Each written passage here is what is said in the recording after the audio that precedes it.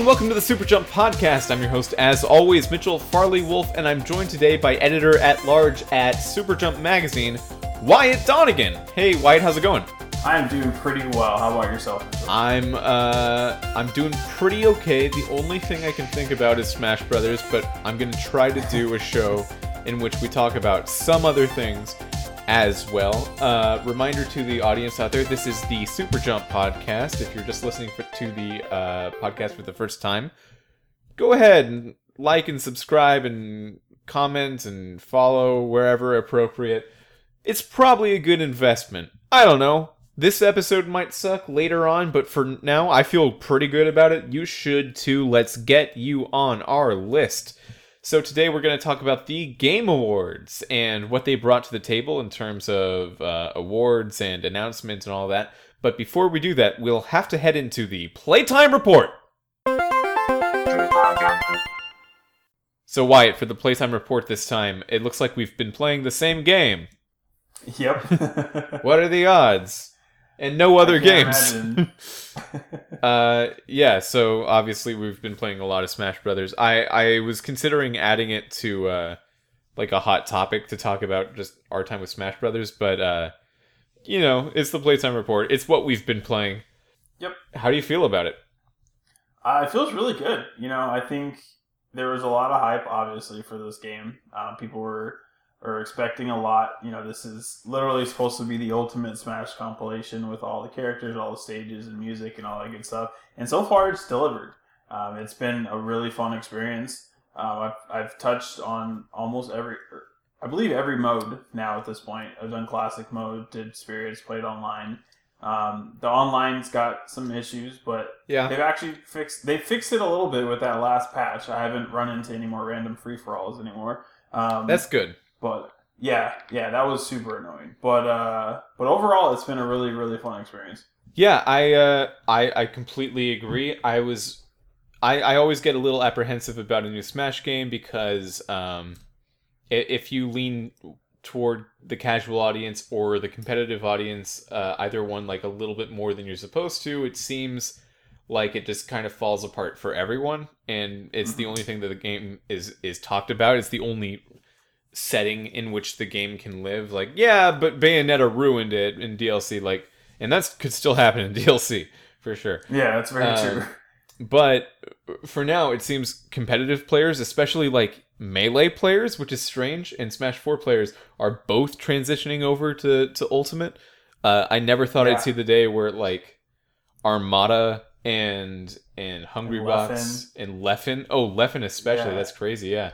Leffen's been playing Ultimate like or streaming it like 12, 13 hours a day. Like I remember hearing a lot of the pros, like the Melee pros specifically, say that they were going to try it out, but I thought that they were just, like, oh, we'll play it, but Melee is our thing, so we're not really going to do much. I mean, they always try it out. They always, exactly. They always take a look. But But they're full on grinding and like actually, it really looks like they are deep into it. Yeah, I think this is just a really good time for the game to come out compared to Smash 4 because Smash 4 came out like in the middle of Melee's renaissance, which would maybe seem like a good thing. It would seem like you're capitalizing on that hype, but really I think it was just if it's much slower than Melee like Smash 4 was. And Melee is getting all this goodwill, you'll just go to the other older game.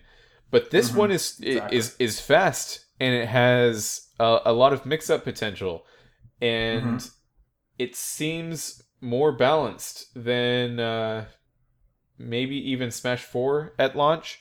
I mean, we'll have to wait until some tournaments to see if that's the case.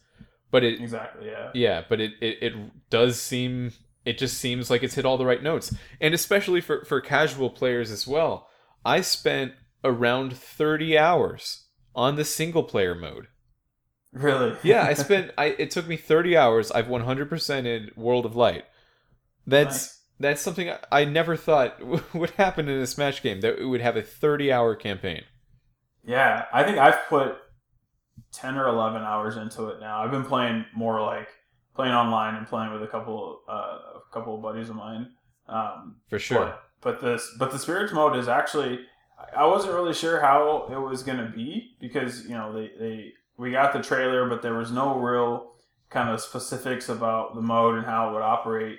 But once I played it, it's really fun, and I kind of like the spirit system. It adds a different element to the game besides just doing a bunch of random battles.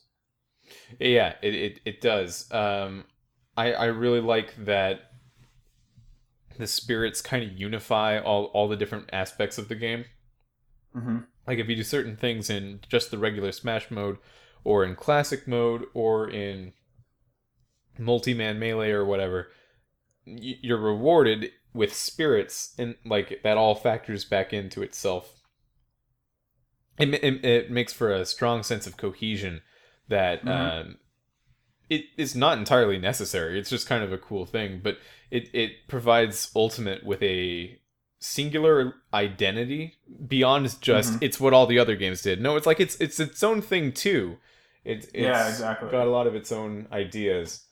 Yeah, because like you said, it's like I don't think if there wasn't that cohesion, I don't think anybody would have like looked down on it because of that. Like no one would have said like, oh, all these modes don't tie together because no one really expected that. Yeah, it's not like they did something like that before where the modes tied together. Yeah, exactly. But the fact that they did that is still nice, you know. Oh yeah. Even though it wasn't necessary, it does add just a little bit extra touch to it and makes it feel a lot more grand, and it just kind of feels like a cohesive product that they really put some time into. Yeah, Melee is one of my top 5 games of all time. It admittedly for reasons that I know are at least partially based in nostalgia. I don't know if anything can like do what Melee did again. The bubbles kind of popped on that. But in terms of just like whether I think this is a better game than Melee or other past Smash Brothers games, again we'll have to see. I mean, Melee had this crazy 17-year long longevity that is unheard of in video games. So, I mean, yeah, we'll see how Ultimate does. But I'm optimistic. This seems good. It seems solid. I wasn't feeling that same way when Smash 4 came out. Brawl definitely didn't feel the same way as well, even though I did like a lot of what they did for the single player in Brawl. Yeah, who are you playing mostly? Who's your main? So Chrom is kind of number 1 for me right now, and then Lucina is right behind that. I really like the sword fighters. Are you a fan of Fire Emblem, or do you just like the playstyle? I like the playstyle. I mean, I've only played, I think, one Fire Emblem game, and then I dabbled in the Fire Emblem Heroes game when it came out. Same with me. I played the first Game Boy Advance one, and then nothing until the mobile one. Yeah, I think I played Fire Emblem. I forget which one. I think it was one of the first ones that came out on the 3DS. Oh, Awakening? Awakening, yeah, that was it. Yeah. I played that one, and it was really fun. And I like that kind of game style. I just had never really, like, Fire Emblem just never really crossed my radar for some reason for a lot of years. So I played that, but I just really like that style of just fighting with swords and spacing and all that kind of stuff. Yeah, it's cool. I'm playing a lot of characters that I probably wouldn't have played in the past. I've never liked heavy characters. I never have felt like I can move as fast as I want to, and I'm mobile enough. But in this game, I'm playing on and off Mewtwo, K. Rool, and Donkey Kong, all heavy characters. Oh, nice! As secondaries, my main few are Ness, who I did play before as my main in Smash 4. Jigglypuff, who was my main in Melee, but I never thought I'd play Jigglypuff again because I've never liked the way she felt in any other game. Yeah, she definitely seems. I haven't played her, but I've played against her in Ultimate, and she definitely it feels more like Melee than Smash 4 did. Yeah, I don't even know if it's like trying to be more like Melee or just trying to correct her to be better. I don't know. Yeah. I don't know what's going on with Jigglypuff yet, but as of right now, I'm just super psyched that it feels good again. And then the third one is Pokemon Trainer, who I want to be really good at, but that is a hard character to play. That is a difficult character to learn how to do. Leffen has been playing a lot of Pokemon Trainer, and he thinks that it's one of the best characters in the game. And I haven't even gotten the courage to even try it yet, because I'm like, this just sounds like a lot of work. Like, it seems like a lot of extra management for a game that already you have to think about a lot of things at once. From just a character standpoint, not from how they play, Pokemon Trainer is probably my favorite character in the game. But I really like how it represents the original starters and everything, and how it's actually the main character of Pokemon. If you think about it, none of the Pokemon are. Yeah, it's just hard because sometimes I'll feel like I'm playing him and my Squirtle will be good, but all of a sudden I need to have some kill power because I'm comboing this opponent, but I can't like get him off the screen. So I'll need to change to either Ivysaur or Charizard to get them out. And I just like I'm not nearly as practiced with those as I am with Squirtle. And it kind of throws the whole thing off. So I feel like I'm never good enough to even want to practice with it. He's hard. But I do like the character a lot. Yeah. In the meantime, I'll just keep spamming with Ness and PK Thunder and Fire. And, just PK Fire over and over. Yeah. It wins every stamina spirit battle. PK Fire. It completely destroys them because they get locked and then all their HP is gone. I can't wait to unlock Ness in Spirits mode so I can actually do that. Yeah. Some of those battles are tough. Oh yeah, I put it on normal mode. And the first few, I was like, I'm probably just going to walk through this. But there's certain things that they try and certain scales that they put the CPUs to. These CPUs are doing things I've never seen CPUs, or even some humans do. Like, wow, they made the artificial intelligence in this game strangely good. like chess computer good at the game. Yeah, they did. Yeah, that's an achievement, and that's something that it's interesting that they couldn't market the game based on that. That never came out in like Smash Directs or anything, but yeah, it's pretty crazy. Yeah. Okay, so a lot of Smash talk. We're actually have some more Smash talk slated later in the show. So let's just move on for now, and let's head into the Newsy Nibble! Why the Game Awards happened. They did. They did happen. So they happened on the 6th. It's almost 10 days after that now. Where has the time gone? On the day of the Game Awards, Jeff Keighley came out and he started the show by having Reggie Fils-Aimé, Phil Spencer, and Sean Sony from Sony come out on the stage all at the same time. All the console maker CEOs, at least the American branches. Sean Layden is his name. And they shared a little moment, which I thought was cool. They've never done that before. They've never really been involved in each other's stuff. So I thought that was nice. That was a good way to start the show. Yeah, that was cool. It was like one of those kind of like iconic moments where you're like, wait, all these guys are actually together on stage at the same time? Mm-hmm. Yeah, they definitely could sell me some Doritos if they wanted to. I would buy those Doritos. Yeah, and then the show went on. There were a number of announcements and minor awards. So Red Dead kept sweeping. Red Dead got like story and art direction and regular direction. And then Celeste got a number of... It won Indie Game of the Year and Games for Impact award. So I think a lot of people were thinking, oh man, Red Dead or Celeste is going to take the Game of the Year award because they're both nominated. But then God of War took it. And really, I think that's how it should have gone. I agree with the result. I think it's a good a good contender for Game of the Year. Interestingly enough, I was just looking into this. God of War came out in I believe March of this year, maybe April, March or April. I think April. It was one of the two. Yeah, it was like a very springtime game. Yeah, springtime kind of thing. And Breath of the Wild last year also came out in March. The year before that was Overwatch. Do you remember what month that came out in ish? Overwatch was May.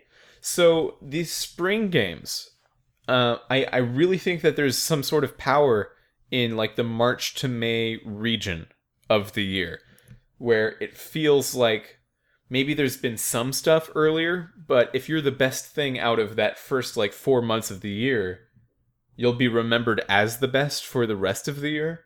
That's my hypothesis. That's a working theory. I don't have enough evidence to support it, I think. But I think if you want to win a GOTY, like, put it in March. Yeah, because like the Academy Awards is the complete opposite. Because like with that, like all of the Academy Award, like Oscar-winning movies come out like 2 months before the Oscars, like around this time, because they like want to get it like fresh in people's minds. But it feels like with games, it's like it doesn't matter if like, you know, Red Dead just came out, you know, a month and a half ago, but this game from, you know, 6, 7, 8 months ago that a lot of people probably forgot about just came in and won the award, which I agree. I think it was correct because that game was phenomenal, but it was still, I was kind of surprised because Red Dead was winning everything from that point. So I was just like, I expected Red Dead to win, but I was glad to see that God of War won. Yeah, I agree. And then I wonder, I mean, it's not just that it came out in March, obviously. If you look at Overwatch, Breath of the Wild, and God of War, all three of them are like, yeah, that's the right call. It's the right call for those years. Those are definitely the most important games of each of those years. Whether or not they are my favorite or my specific Game of the Year choice, I can't argue that it's right. So, yeah. Outside of the awards, and the awards were great, there were a number of announcements. So let's start with the biggest one. It seemed like the one that got the most fanfare, the most hype online, was not a game announcement at all. It was a character announcement just for one fighting game. One little character, one little fighting game. And that was the biggest thing of the show. One little fighting game. I'm obviously being a little facetious here. It's Joker from Persona 5 is going to be in Super Smash Bros. Ultimate. Pretty big character, pretty big fighting game. Yeah. What was your reaction to this? At first, when the trailer started, I thought it was that stupid Persona dance game. Yeah. It's their rhythm branch of the Persona series. Yeah, exactly, that one. It was like a lot of, you know, I don't know, I was expecting that, and then when his hand went in the air and he flipped the envelope over and it had the Smash symbol, I just about jumped out of my chair and I was like, let's go, because I love Persona. So like seeing when I was like, okay, he's coming to Smash, like this is gonna be amazing, especially because I wasn't expecting to see someone like that in Smash, because I guess I was just thinking the DLC characters were gonna be just more Nintendo characters. So to see that they're bringing in somebody completely different from a franchise that really has nothing to do with Nintendo, that gives me hope that we're going to see some pretty insane DLC characters. Yeah, I never thought that third-party characters were off the table because Nintendo was picking the characters, but I did think that they would be less likely to be characters that didn't at least benefit Nintendo in some way, like. Well, I you know, in any specific thing you could say Rayman benefits Nintendo because they publish it in certain territories, something like that. I would have expected. This isn't even on Switch. Persona 5 isn't even on the console. Yeah, that's what surprised me the most, because I was like, okay, like I can see, you know, if they brought something that had been on a Nintendo console before, but like for this to just be something. I mean, I almost think that 100% it will come to the Switch before, or around the time that he is debuted for Smash. Well, that's what I thought it was. I thought I saw the Switch logo, so I knew it was a Switch game. And the way that they debuted it, they had the screen glitch and all the lights went dark. So I thought, okay, this isn't something I've heard about before. This is a game announcement. So I thought it was Persona 5, like Crimson, the complete version of Persona 5, like Persona 4 had Persona 4 Golden. And it would be coming to Switch, like Golden came to, I think, Vita or PSP. Vita. I think it was Vita. I think Vita, yeah. When did 4 come out? It's been a while. That's true. It has been a little long. It has been a little bit. In any case, that's what I thought it was. I thought Switch was getting a complete version of Persona 5, and that announcement alone, I would have been completely hyped with. That would be great. I still want that. Yeah, I thought that would have warranted towards the end of the show announcement, because I think that's pretty big. Because Persona is a pretty big franchise, and Persona 5, was super popular when it came out too. So it felt like that would be fitting. Although one thing I did see on Twitter, somebody who was like restreaming it, they said they knew it was Smash because the logo or the rating on the trailer said E, and they were they were like, oh well, this can't be Persona because Persona's M. So at that point, they were like, oh well, then this has to be Smash. Yeah, fair enough. In the heat of the moment, it's hard to take note of all of those little things at once. Yeah, exactly. Yeah. I wasn't even paying that much attention to the dialogue the first time around. I was like, yeah, Persona 5, I know what it is. And then I went back and watched it, and they were talking about the Game Awards, and that Joker had infiltrated the Game Awards to steal the Smash invitation, which is such a cool thing to do custom dialogue specifically for that event. Because if you go watch the official thing on the Nintendo YouTube channel, it isn't like that anymore. They've changed the dialogue to just be more general. He's infiltrated their highest ranks, or something like that, like without referencing where they were. Yeah, that's cool. That's going to be a legendary announcement. I gotta say, Wyatt, it's not what I would have done. It's not. We've talked about my thoughts on like third-party characters before. Totally cool third-party characters. I think they should be somewhat important to Nintendo, and he's super not. But if this means that later, like next year, there will be a Persona 5 Crimson, and it'll coincide, probably not with the release of Joker, because I think he's going to be at least February or March, like soon, and that game would probably be later. Yeah, he's going to be pretty soon, Yeah. But if they make it right, like they're kind of making it right now with Cloud, with Final Fantasy VII coming to Switch. If they decide to make it right in that way, I'm down. I'm interested in it, and I love Persona in general. So it's not that I just don't like Persona. I think this is, as a character, is so cool. He's gonna have like Jack Frost and all the other little Personas. Summon them. It's gonna be awesome. Like that's what I think I'm most excited about, because I think he's gonna bring a completely different play style to the game, because like he doesn't actually do any fighting, but his personas, I mean, he kind of does. He shoots fake guns, but like, he shoots. He has a little knife. He might use. But I think like for the most part, like most of his moves will surround kind of having a persona do the attacking for him. So I'm very interested to see kind of how that's going to play out in this setting. I mean, I've seen how games like Persona characters play out, because there was Persona 4 Arena, and those characters were in BlazBlue Cross Tag. So like I kind of have an idea of how they might do the whole Persona thing, but I'm still interested to see how Smash is going to do it. Yeah, definitely. That is interesting to note. Was Joker in that game? No, because Persona Arena, it was for 4. Oh, okay, gotcha. And they never made a Persona 5 Arena or anything like that, so it was only characters from 4. Right on. I'm really excited because each challenger pack is coming with the character, a stage, and music. And the music for Persona 5 is fantastic. Oh, it's so good. Yeah. I'm so excited to have that in there. Like especially if there's going to be, I mean, Persona 5 music on its own is great. So maybe it's better if they don't tamper with it at all. But if they do some like new remixes for Smash specifically, that's pretty exciting too. Yeah, yeah, because that soundtrack was fantastic. One of the best game soundtracks that I've heard in a while. So,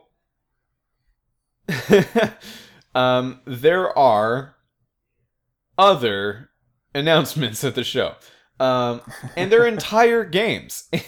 I wonder if Ed Boon was mad when the announcement of Mortal Kombat 11 was upstaged by a single character in a different fighting game.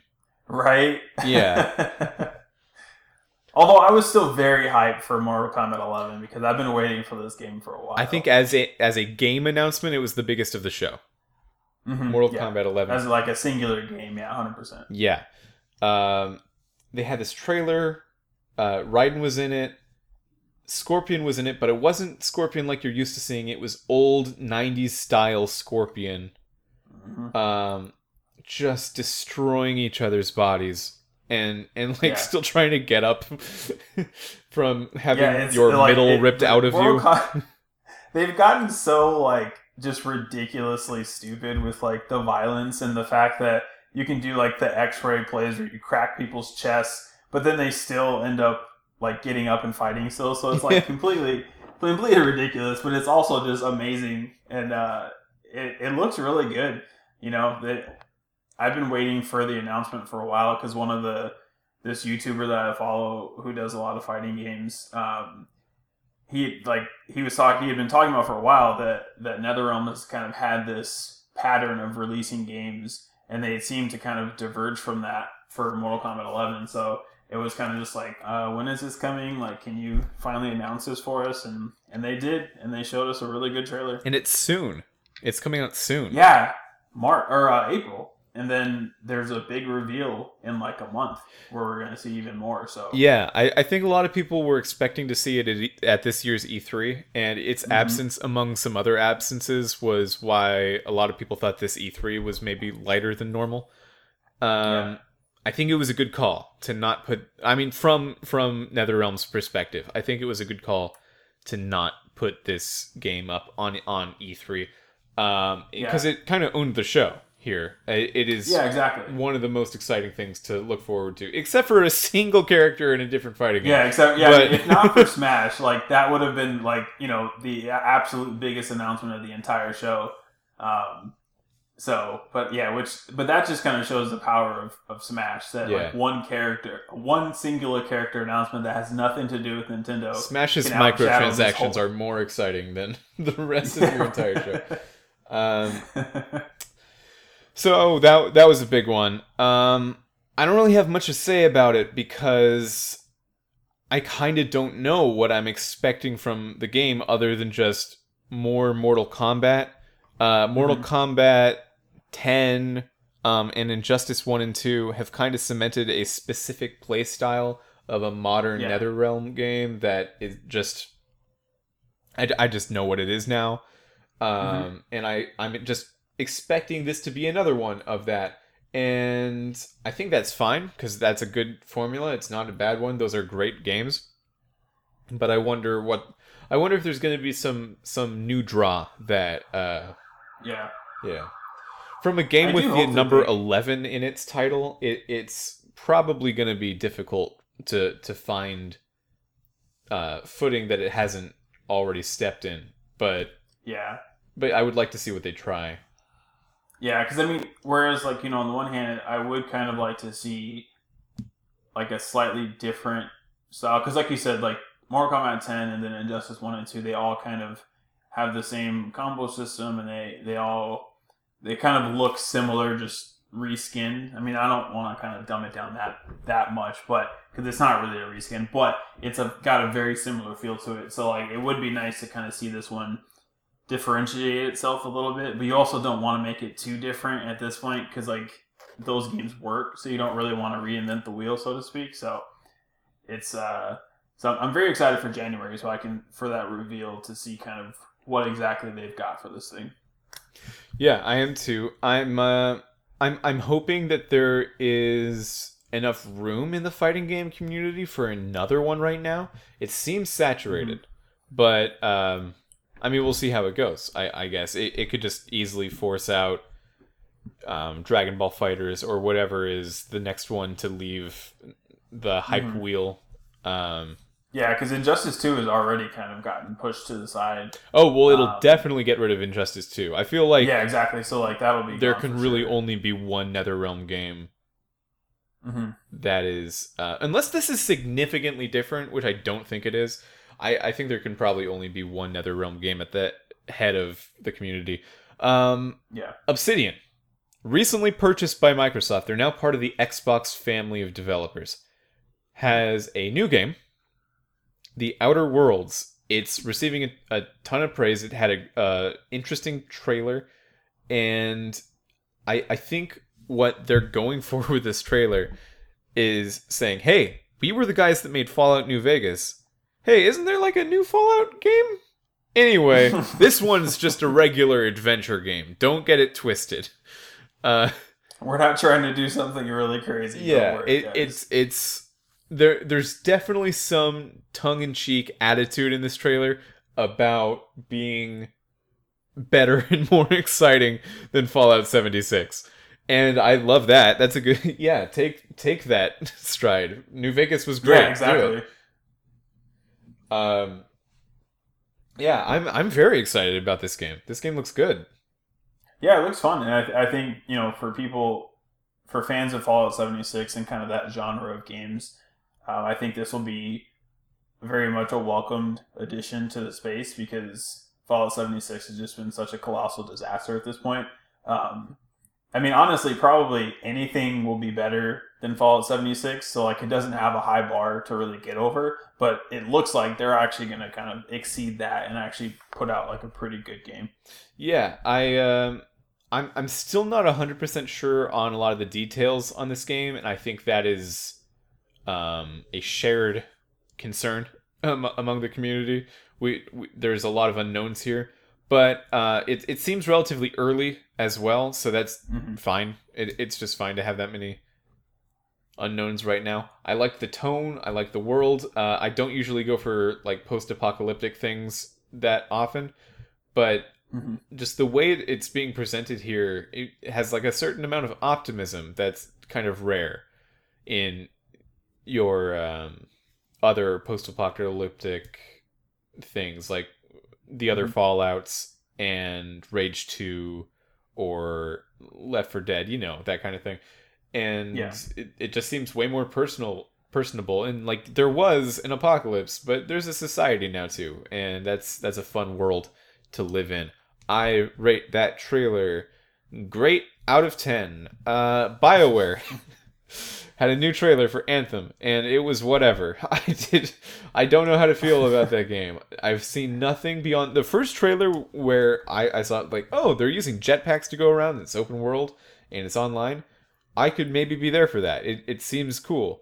And they've never taken it to that next level for me where it's like, well, no, I'm still into the jetpacks, but what new thing should I care about it? And they seem to want to give me a lot of things, but nothing's like quite tickled my fancy. Do you know what I'm talking about? Do you have this feeling? Yeah, no, I feel you because like I'm a huge I used to play a lot of Destiny. Like that Destiny is probably one of the games out of nowhere out of all games that I put probably the most hours into collectively between Destiny 1 and 2, like as a franchise. So and this game is very much in that same vein. Right, yeah. But I agree, like I just don't know what to feel because it's like on the one hand, like EA has a hand in it, so it's like that kind of makes me scared a little bit. And BioWare is just kind of seems to be a little iffy at the moment. And it doesn't seem like they're from what I've seen so far, they haven't really shown me enough that really sets this game apart from any other kind of like looter shooter MMO RPG first person kind of thing that's out there. So it's like they haven't really given me a reason to be very excited for it. It's like it looks cool, and like I think there's a beta at some point, and it that I'll probably try out just to kind of see how it is. But I'm not like I'm not waiting for this game, or it's like it's kind of whatever to me. Yeah, there's there's a lot with BioWare right now that I just don't know how to feel about.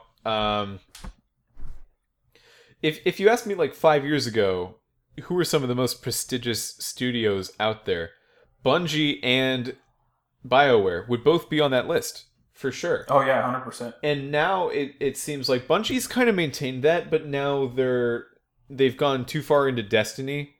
I feel to have the mystique of like, oh, they can do anything. No, they can probably do Destiny, and that's what they can do. And BioWare, they were on top of the world at a time after the Mass Effect, at least Mass Effect 2. They were like, I was gonna say between 2 and 3, they were like on top of everything. Yeah, 3 was a bit more divisive, and then worse than divisive, Dragon Age 2 and Mass Effect Andromeda were just bad. They've just made some bad stuff. So like I don't know. I don't know if I should be expecting a return to greatness with BioWare, or the fact that it's an online Destiny type game will just make it okay because they'll work on it enough until it becomes good, which is usually the same for these living games out there. Like if they're bad right now, it doesn't matter. They won't die. They need to be worked on forever. Even No Man's Sky, which was terrible at launch, and it like peaked below, or I guess valleyed below, or 1,000 concurrent players at one point, which was really bad. That's really bad for. Hang on, no, it was like a peak 1 week was 10 or 1,000. Valley was 10 players. There were 10 concurrent No Man's Sky. Did it really get that low? It got. I think it got that low. I might be making that up. I don't think I'm making that up. I remember that number. It sounds right. Crazy. I mean, that was like, that game was probably one of the most like disappointing launches in recent memory, because like I remember when that premiered, speaking of the Game Awards, they premiered the first trailer for that at like, I want to say Game Awards 2015. Yeah, bad games have a way of just finding at least some people on the internet that'll be like, no, it's not that bad. It's not that bad. I need to defend this for some reason. It's part of my identity. And they'll do it. And for that game, that didn't happen. I think everybody was just, when it came out, everyone was like, no, this is terrible. Like, this isn't what we wanted. And now it's fine. Now it seems to be a fine game. And Anthem is maybe, I don't know. It's a huge question mark, and it's not an attractive question mark to me. It's just kind of there, and I assume it'll do well because those kinds of games do well, and EA does well. But I don't know. There's nothing for me, and I'm wondering how many other people feel that way too. Yeah, and that's the thing too, because it's like you don't hear a lot about it. No, you don't. Not so that's where it's like, on the one hand, it is EA, and they are kind of like one of the biggest publishers around, and they have a lot of reach. But at the same time, it's like you just don't hear anything about this game. So it's like when it comes out, if it's even a little bit bad, and there's already a low amount of people that are kind of interested, and if word gets around that this is a bad game, like, I don't know how long it's got to kind of fix itself before people are just like, never mind.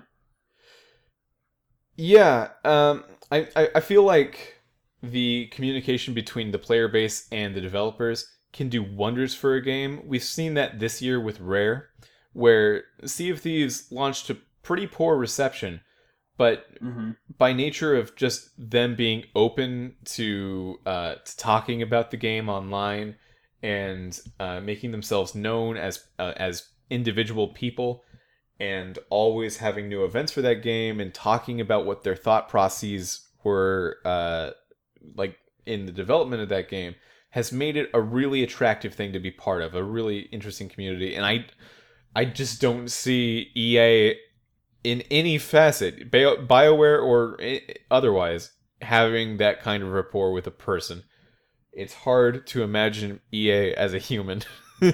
Yeah. EA is just this corporate conglomerate that's completely out of touch with the gaming space. It really does seem like it. They're just some like computer in a warehouse somewhere. EA doesn't have a real president. They're just there's a spokesperson who acts as a president, and they just do whatever the computer tells them.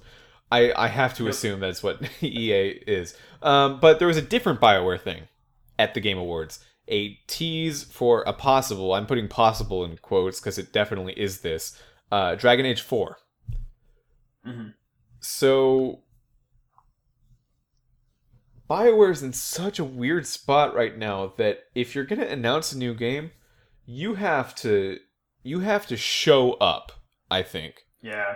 So where Dragon Age 4 at one point would have been one of the most exciting announcements of the show, I think now it's like, if you're just going to show a logo and not even say a name, it's not even going to be called Dragon Age 4 probably. It's going to be Dragon Age Subtitle.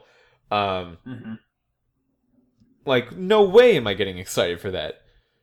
Yeah, like they did nothing to kind of make people hyped about it or anything, because like you said, it was just like it had like a hashtag or something, right? Or like I don't even remember like what it was. It was like a question, but like, I mean, I've never played Dragon Age, so I didn't even know what it was until people were talking about it on Twitter. That's actually worth looking up. I need to find out what that hashtag is.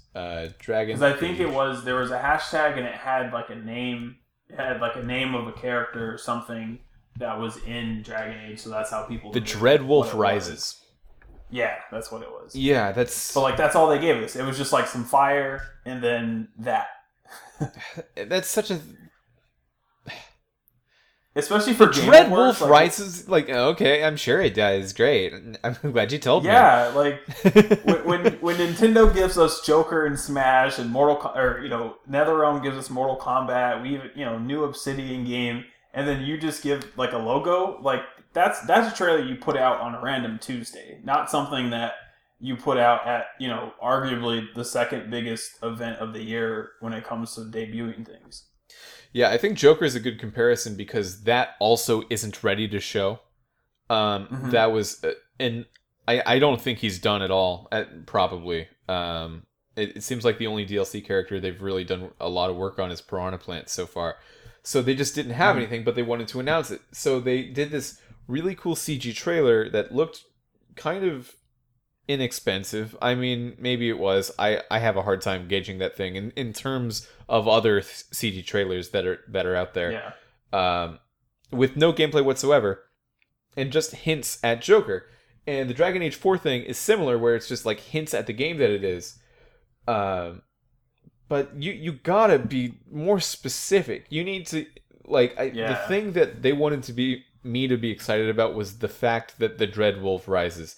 And that is not enough. That is not. Yeah, like they needed to at least do like a Thanos at the end of Avengers 1. Yeah, like something where just even if it's nothing like what the game is actually going to look like, just make some CG trailer of the Dreadwolf and then show him and then have someone be like the Dreadwolf rises or something that actually like shows us something and gives us some sort of hype. But like this was nothing. This was just a logo, or not even a logo, just some words. If they can't announce a game by telling me what's interesting about the game, I can only assume that there isn't anything interesting about the game. It's not even being mean. I just can't. Like, I don't know what it would be. You didn't tell me. Yeah, it's like, because like a trailer, you shouldn't have to read into a trailer. You should come away from a trailer feeling whatever the developer wants you to feel. Like, I came away from the Joker trailer being like, oh, cool, the Joker is in Smash. He infiltrated the Game Awards.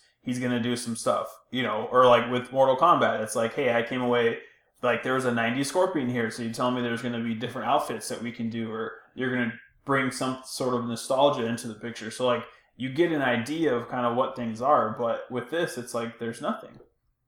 Yeah, totally fair. I hope I see good stuff from Dragon Age 4. Origins and Inquisition are genuinely great games. I like them a lot. But it's not Zelda. It's not Star Wars. You can't just say it exists and get people excited about it. And I wonder if they overestimated the hype surrounding the name Dragon Age. Yeah, I think they might have. I think they kind of thought that they that they held more weight in the space than they actually did.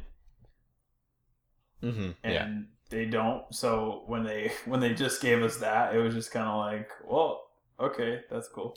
So there were a number of other announcements, a number of other awards. I don't have anything I want to touch on specifically other than that, unless you do. No? Yes?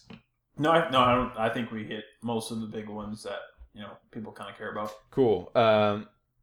Oh yeah, Sonic Fox was cool to watch get an award. He did a great speech about being a gay black furry, and it was fantastic.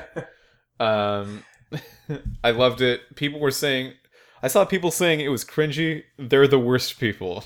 If you think that was cringy, I had a friend of one of my coworkers said that. I was like, you kind of, I think you have to know Sonic Fox ahead of time. Like, I can kind of see that, like, if you've never seen this guy before, you're just kind of like, so I can kind of see that, but at the same time, like, he's just such a unique person. It's like, come on, like, he got up there in a furry suit. Like, come on, you have to respect that. Like, because that takes a lot of confidence to walk around, because he wears that everywhere. So, it was a really cool moment, I think. I think that award meant more to him than Game of the Year meant to the developers of God of War, or probably any other award to any other recipient at the show. You could tell how much it meant to him. That was a great moment. It was a good moment. It should go down in history as a good moment. Bit of a sour note about the Game Awards, and I think it's a fair sour note to lay upon them. The show is receiving more and more criticism regarding how commercial it's become. What do you think about that? There was a point in the in the time period where it was this spike VGAs instead of the Game Awards like it is now. Where it was just sponsored by Mountain Dew and Doritos heavily. So just everywhere on the show you would see, like, touching moments where this game really made an impact. It changed the field of design. It mattered. The people making it deserve it. They spent a lot of hours on it, and it's really a dream come true. Anyway, you gotta eat your Yum Yum Doritos. You gotta get it in your mouth, you fat idiot. It was very heavy-handed. Yeah, and it still is a little bit. It at least now, a lot of the marketing that's been put into the show has been from the game industry at large, which means that the majority of the money that they're getting from advertising is for advertisements for other games. All the trailers you saw, they paid to have their space there. Yeah. Is it appropriate for an awards show to be like that? You don't see that with the Oscars. You don't see that with the Grammys. Yeah. I mean, like, it does feel kind of weird, but at the same time, I think because there's E3, so I can't really say there's completely no other space for this kind of thing to happen. But I think with the game industry itself, it just kind of feels like the logical extension of things, that, like, this Game Awards is kind of turning into, like, the Super Bowl of the game industry, where people pay all this money to showcase their content. Because, I mean, at the same time, it might feel weird, but there's going to be a lot of eyes on it, so it's one time where you can kind of get the most exposure on things outside of E3, because at E3 you kind of risk getting overshadowed by other things. And even if I'm a developer and I give my trailer to Sony to show, like, it could get drowned out by whatever Sony does, whereas if I just show it at this Game Awards, then it can be its own thing and kind of be there. So I think I don't have a huge problem with it. I can understand where the criticism is coming from, but I think it's just kind of the next logical extension of the industry. There was a moment where Ed Boon was going to present the award to Best Sports/Racing Game. And he said, here are the nominees. And then the logo showed up on screen for Best Sports/Racing Games. and then Scorpion's whip just went through it and shattered it. And then that was the intro to the Mortal Kombat 11 trailer. And then once that trailer ended, Ed Boon says, "Oh, I guess they got the wrong video." Audience laughs. Here are the nominees. And a lot of people liked that. I saw some praise for that. I kind of thought that was super inappropriate. I didn't love that. Because a lot of the time, like, I'm seeing commercials in the show, and then I'm seeing awards, and it's like, yeah, this one pays for the other one, so it's, that's how you do it. I understand. That moment felt to me like, oh, you're putting the importance and hype of the announcements themselves way over the importance of the award. Which is rough for me, because this is quickly becoming the Game of the Year award.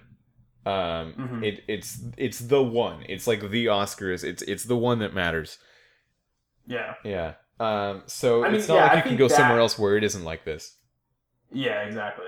I think that is kind of where a line should be drawn, because I do agree with that. Like, kind of pulling a fake. Like, while it was kind of cool, because it was just kind of like one of those moments where you're like, oh wait, like it's like a bait and switch kind of thing. But at the same time, I do agree that, like, if you're gonna do this award / game announcement fiesta or whatever, there has to be at least some separation. Like, I think it's fine if you give out awards and then during the commercial breaks or whatever you show the trailers and all that, but to kind of divert and kind of diverge from an actual announcement where a game developer is going to, like, get an award for something that they put a lot of hours into, and then you kind of turn that into a cool game announcement, that I think is probably where they 100% need to draw a line, because I don't think you should do that. Because, like, you wouldn't do that for Game of the Year, so it's like, don't treat, like, a quote-unquote lesser award differently just because it's not, like, one of the bigger ones. So I think they just need to kind of separate that a little bit for sure. Yeah, I think there was an Oscars recently where The Shape of Water got a new trailer during it, and that was fine, because that's not something they usually do. They don't usually do announcements like that at the Oscars. That was weird and kind of exciting and fun, but that's the default here. I would like to see some sort of Game Awards Academy form where they're giving out goatees like the Academy gives out Oscars, which is just funded by interested parties in the game industry, in the hopes that one day you'll get one of these awards, and by then you've made it, or you've helped make it, prestigious enough for it to really matter to you and to affect sales and just in general be cool that you won an award. And that would be neat.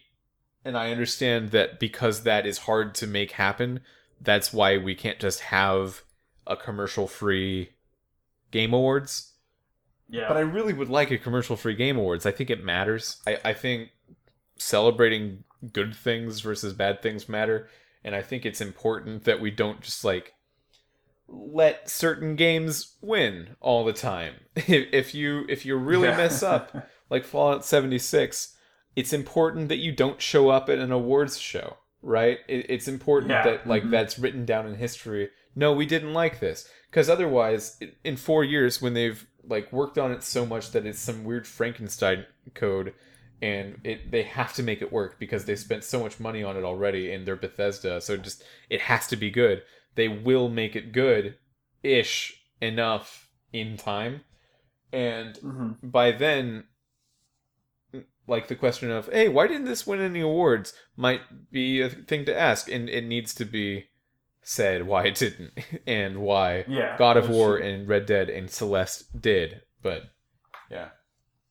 I do think that would be cool if we had, like, our own equivalent of the Academy Awards. I mean, I know this kind of it is at this point, but if they could somehow, like, just make it that its own thing, it would make sense, and it would be kind of cool to have an actual academy. I think we might be kind of a little ways away from that happening, but I certainly think it would be a cool sight to see. It would be. The game industry has more money coming in than the movie industry does. It's a bigger industry by capita, but we still are very much in the mindset of like a 1970s computer programmer in their basement alone in some ways, because there's no unions for workers, which we've talked about on a previous episode. And in that same way, there's just very little cohesion between all these companies. They're part of the biggest entertainment industry in the world, but for some reason they all think of themselves like, yeah, no, we're all just small fries, though. We're all just kind of our individual selves. And I think there maybe needs to just be someone looking in the mirror and saying, no, actually, we're huge and important, and what we do matters, so maybe we should get together and set some standards. And in the process of an awards academy for the Game Awards would probably be a good idea. Yeah, I mean, especially when you, like you said, like when you think about the amount of money coming into this, like, I mean, Fortnite alone has made over $1 billion at this point, probably close to 2, honestly. So it's like, for that game alone to be making that much, and then you multiply that by all the different AAA titles out there, it's like it's kind of amazing that there isn't something more unified in this industry. Yeah, people are talking about games like Pokemon Go, for example, being dead because it's not as big as when it came out, but that is a multi-billion-dollar game still. Yeah. Like, people play these things. It matters. It takes up their time, and it's a big part of the average consumer, or the average person in at least first world countries, like, day to day. So like, I have a friend that goes out with his wife all the time, and anytime there's a new event, when new Pokemon come out, like, they spend a lot of time playing that game. So it's like, just because you may not play it, or I think the whole like XYZ game is dead in the gaming industry in general is a very annoying thing, because like, if you go to a lot of different Twitch chats, everybody will say, this game is dead because there's only this many viewers, and it's like, just because there may not be just because you don't play it, or you may not know anybody that plays it, there's a lot of people that play damn near every game out there. Yeah, for sure. Except Unreal Tournament. Apparently that one had to shut down. But other things for sure. Another thing on the topic that has really annoyed me is, in Smash discussion, people are talking a lot about like the importance of certain series, and they'll refer to things like Earthbound as being a dead franchise. And like, can something not just be done? It had a finish. Yeah, it's a finished franchise, but like, there won't be another one. It's a franchise that was very important, and it came out a long time ago, and it shaped a lot of. I mean, without Earthbound, like, there's a lot of popular games that wouldn't exist as they are today. So it's like, just because it's an old game, you can't call it dead. Like, yeah, are we calling Friends dead because they stopped doing new episodes? Yeah, right. Even though it was like one of the biggest sitcoms of all time, like, yeah.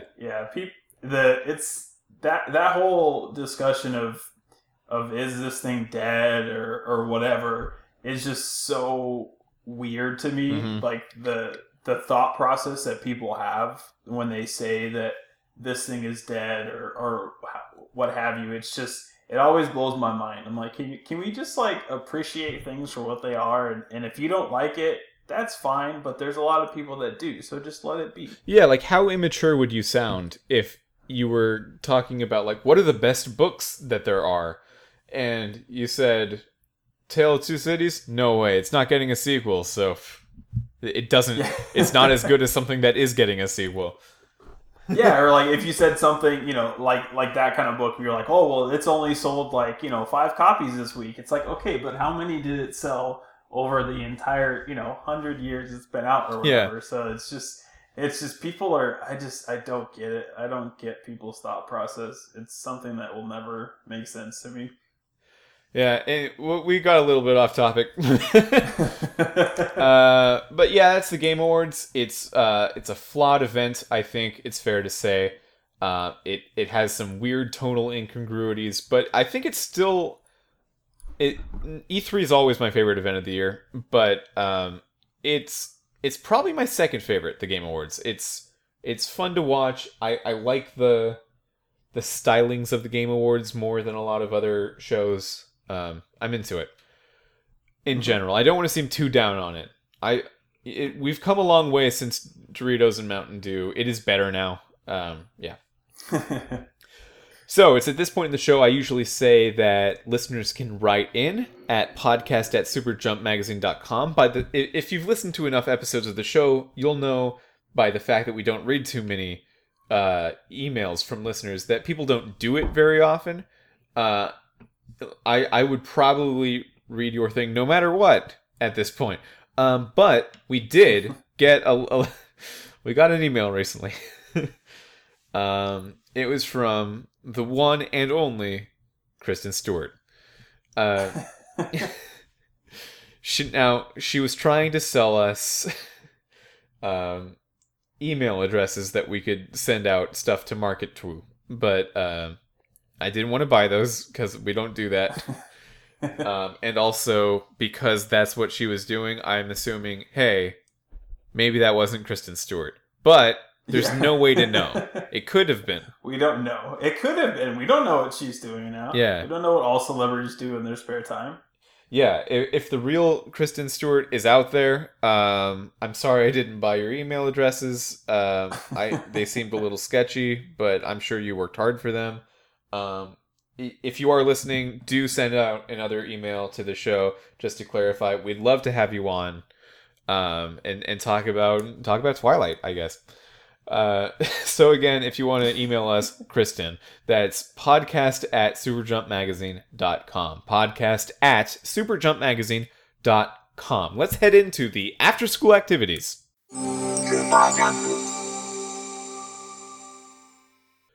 I'll do mine first. After school activity of the week. If you have Smash, and a lot of people do, make sure you register your game on the home menu if you have the physical version, and redeem the code they send you in the email for doing that. A lot of times the email will just say, thanks for registering or thanks for purchasing Super Smash Bros. Ultimate. So it won't look like it has a code in it, but then you need to look at it, and it has a code in it. And it's for the Piranha Plant character. And then some people might think, oh, well, if that's that code for the thing that's not coming out until February, I don't need to redeem it until February. Don't do that. Don't risk losing the code. Just do it now, and it'll be fine. It'll be automatically unlocked when it comes out in February. I'm seeing a surprising amount of people that don't know this exists at all. And that's strange, because they've really tried to push it on the marketing. It's like everywhere on the website. In certain regions of the world, it even the game even comes with like an insert with a code on it, because they thought people would figure out how to register it, which is a fair concern, I guess. So yeah, get your plants. It's a nice little plant. Get them.